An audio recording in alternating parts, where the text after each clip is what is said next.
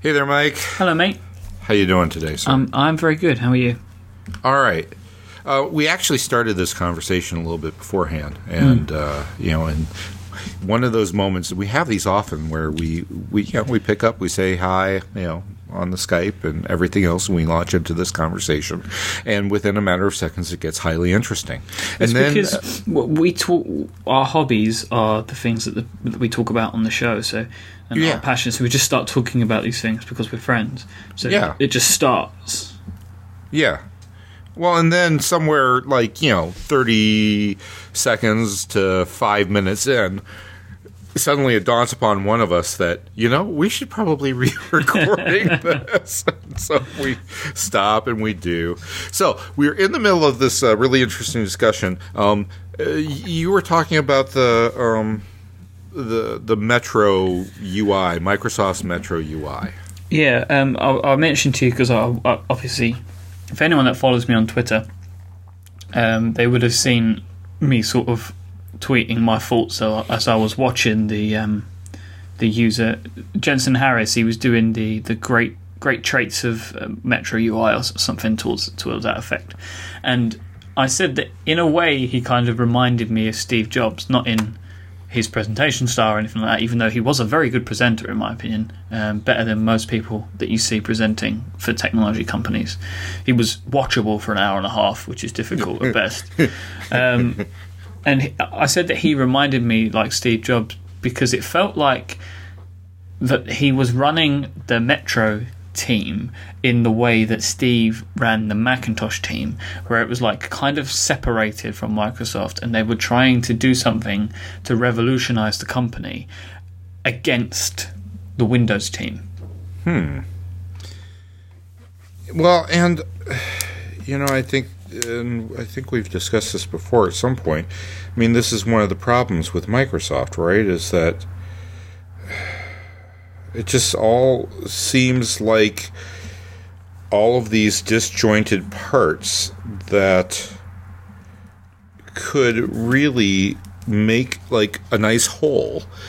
Or I shouldn't say couldn't make a nice whole together, but one of the things I was thinking is that, and we've mentioned this before, this is one of the things that separates Apple from so many other companies and allows them to succeed, because they have no problem with the idea of cannibalizing themselves and risking it all on something that seems crazy at first, but they put all their chips into it, and that's what makes it ultimately successful.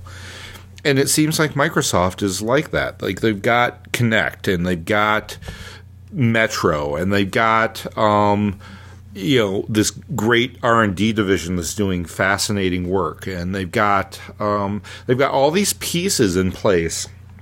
And by the way, some of the fascinating work I'm speaking of is I'm not sure if the idea for Evernote came out of this, or if the guy is using Evernote or whatnot, but like one of their researchers is in this kind of he's doing this project of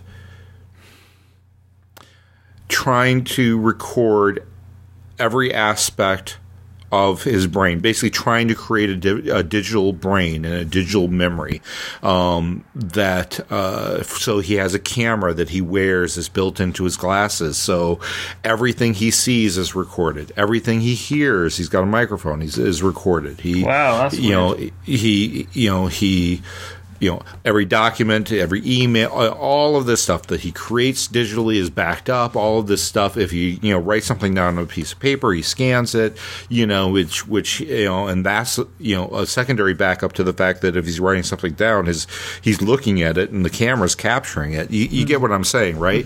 Everyone he meets, and there's facial recognition driven into this, so so he can recall,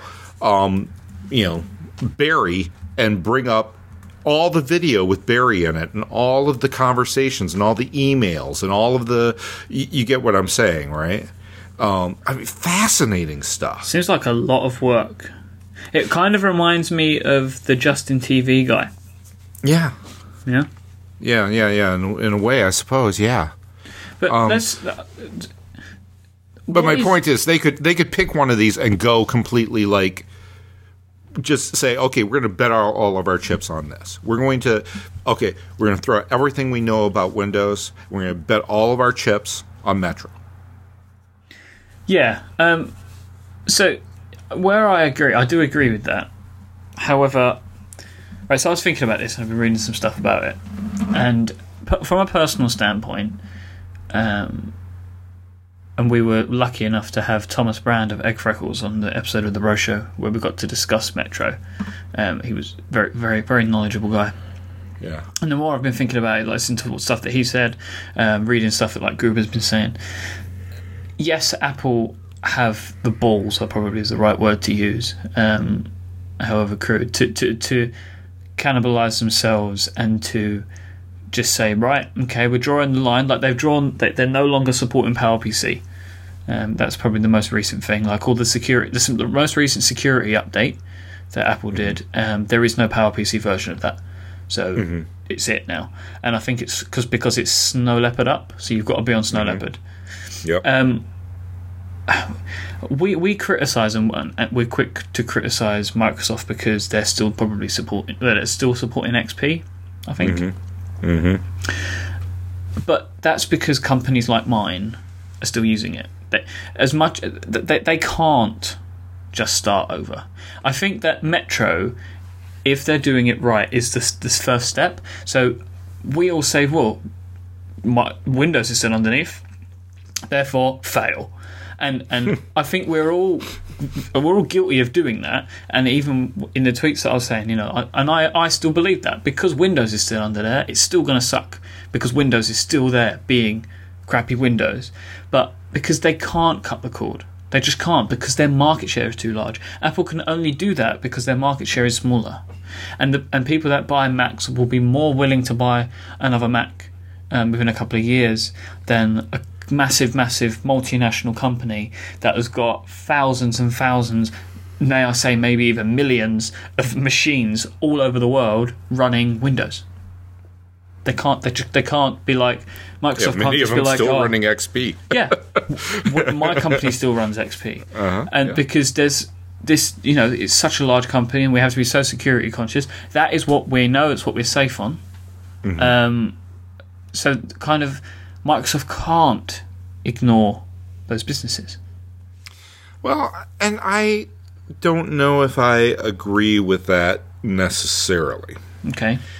Or to say that there's not another option, a second right answer, as it were.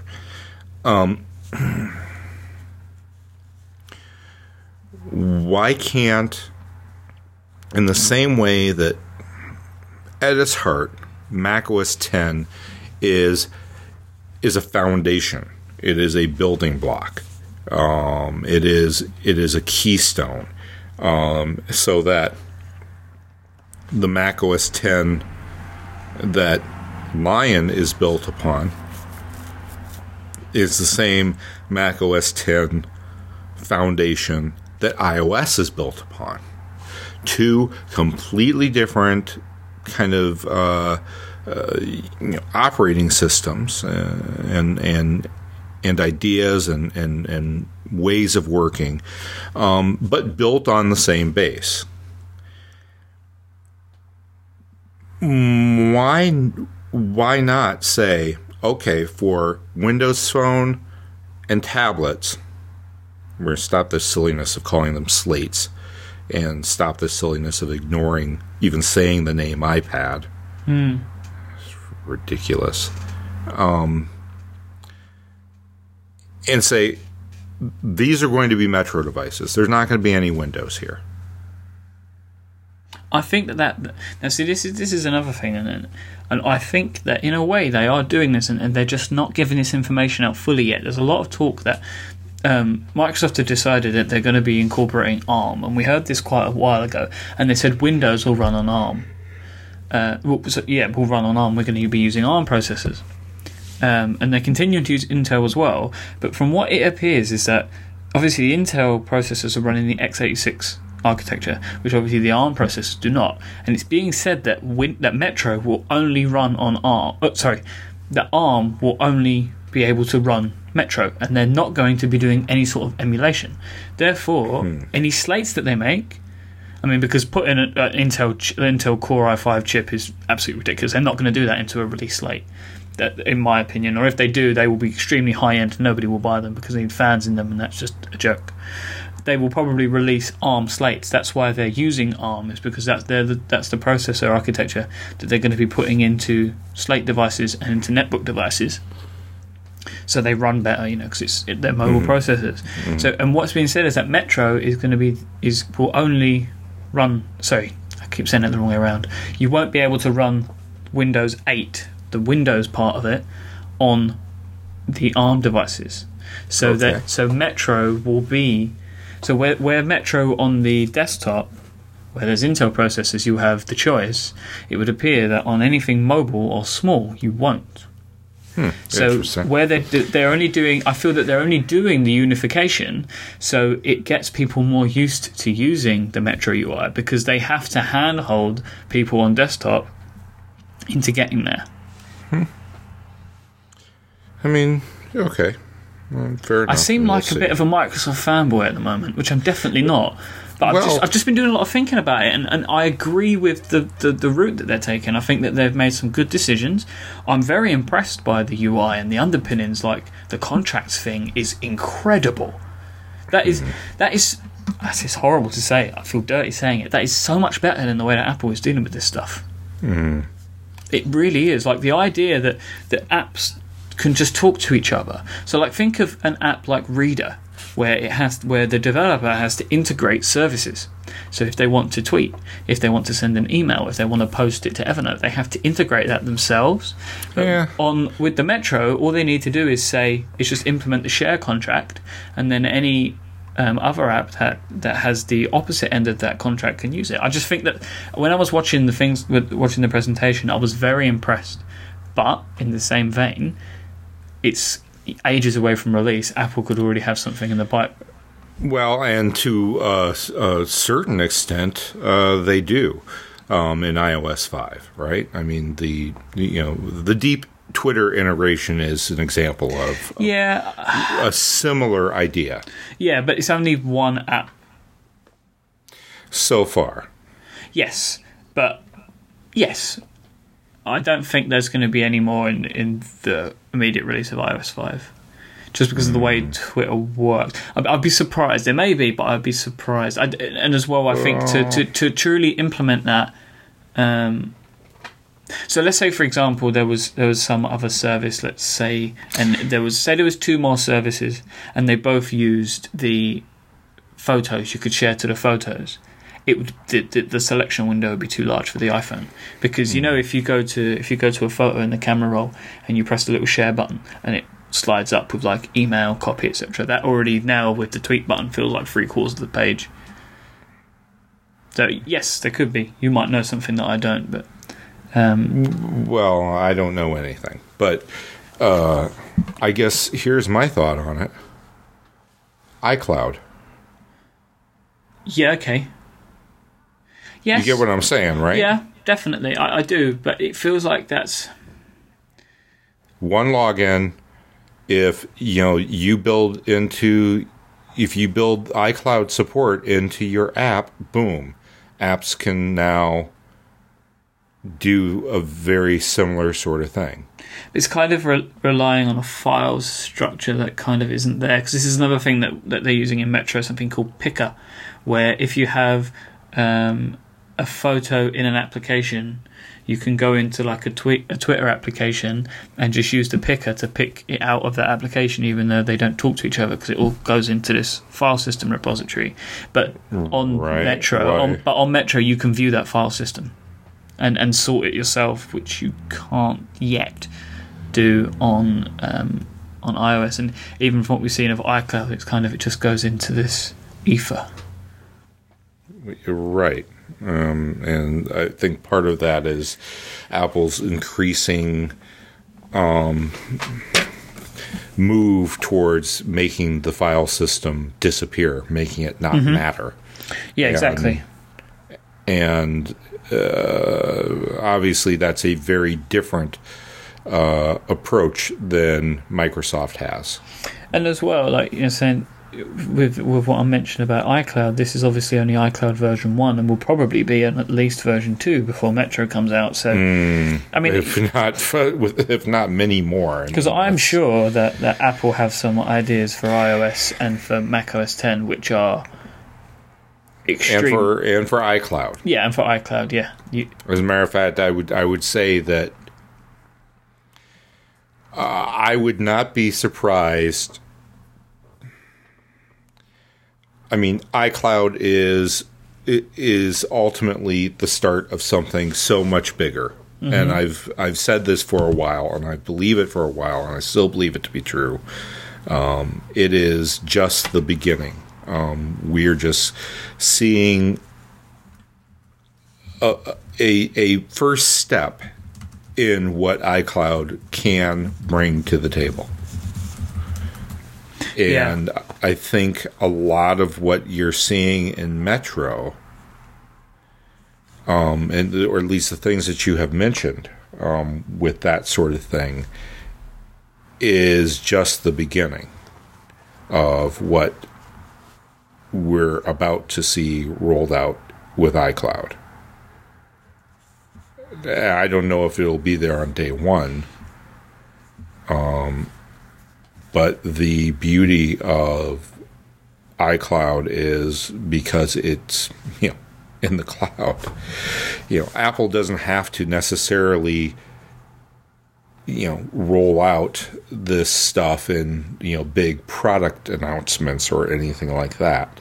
This support can kind of just show up. Mm-hmm. And Microsoft is showing off something that is ways away, and I'm sure if we saw what Apple were doing that's ways away, then I would be probably even more blown away. I don't doubt that. Well, and then that's another one of the big differences between them, right? Exactly. You'll never see what Apple is doing ways away. Yep. It's interesting how especially developers accept that. Well, once again, it's just such a difference in styles, and such a different in just the core beliefs of the company, right? Yeah, and that Microsoft is somehow operating under this mentality that they're so big and bad that even though they'll show you what's under the kimono, no one could actually grab what's under there. Mm-hmm. Mm-hmm. And Apple's like, we'll show it to you when it's perfect and it's ready and it works and it's released. You'll see it when it's released. And not only will we not show you what's under the kimono because, well, the kimono ain't ready yet and it's not perfect and we only want to show you things that are done, but also we don't want to telegraph to all of our competitors what we're planning to do in 2 years. Yeah. Are you crazy? That's how, this is how they are just dominating in so many areas, is that they don't show this stuff. And so when it comes out, they're 2 to 3 years ahead of everybody else. Because they didn't show you it 2 years ago, right? Exactly. I don't understand this mentality. Why I don't understand why other companies don't get this. That even though this stuff was developed in the past, it feels like the future. And the only reason it does is that level of opaqueness and secrecy.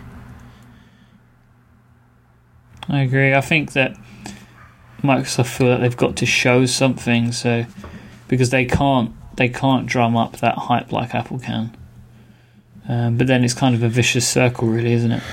Yeah. Well, and I think also, they've got, they do have companies, big installations breathing down their neck saying, what are you going to do in response to all of this cool stuff? Yeah. I can tell you for a certain that there are major companies that are being absolutely infiltrated right now by iOS. I mean, just completely, like, besieged by it. like they can't stop it. Like, the IT departments cannot stop the onslaught of iOS. They really want right? to. Yeah. And they would like to. They would really like to, right? Because, quite frankly, many of these IT departments have built up these little fiefdoms. And they want to be able to control the technology. And, quite honestly, they've spent years acquiring the certifications, the Microsoft certifications, and the A++, and all this other stuff, to basically guarantee these little fiefdoms of control. And all of a sudden, they're waking up to a world where it's the Wild Wild West, and where their CEOs and CIOs and CTOs and COOs are walking into the boardroom with these iPads and calling the IT department and saying, "Hey, make this work." And what's the IT guy going to say? No? Yeah, he has no choice, does he? Right. Well, you're fired. Find me someone who can, and I mean, they're just being besieged right now with this stuff. Yep. And Microsoft knows this. And Microsoft knows that these are Trojan horses. These are simply Trojan horses to break down the walls, to get behind the walls, so that these companies will eventually switch to Mac. Yep. And they're doing so.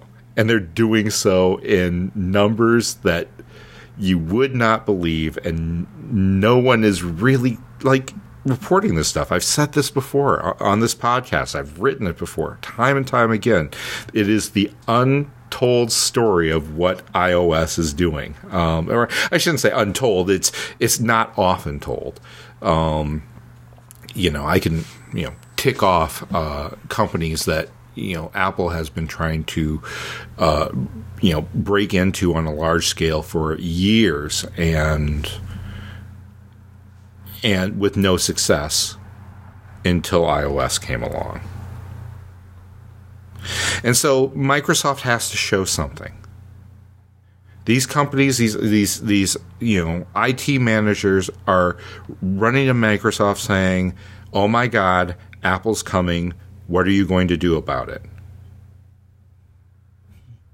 And Microsoft has to show them something. Yeah. Has to show that, yes, we're in this game too. Even though we're not in this game yet, we're going to be there soon-ish. And you should just wait for 2 years. And you know how that will go over.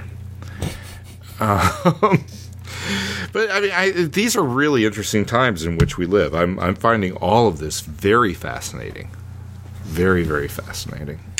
It's good that they're trying to compete. More competition is good for consumers. There's no question about it. Yep.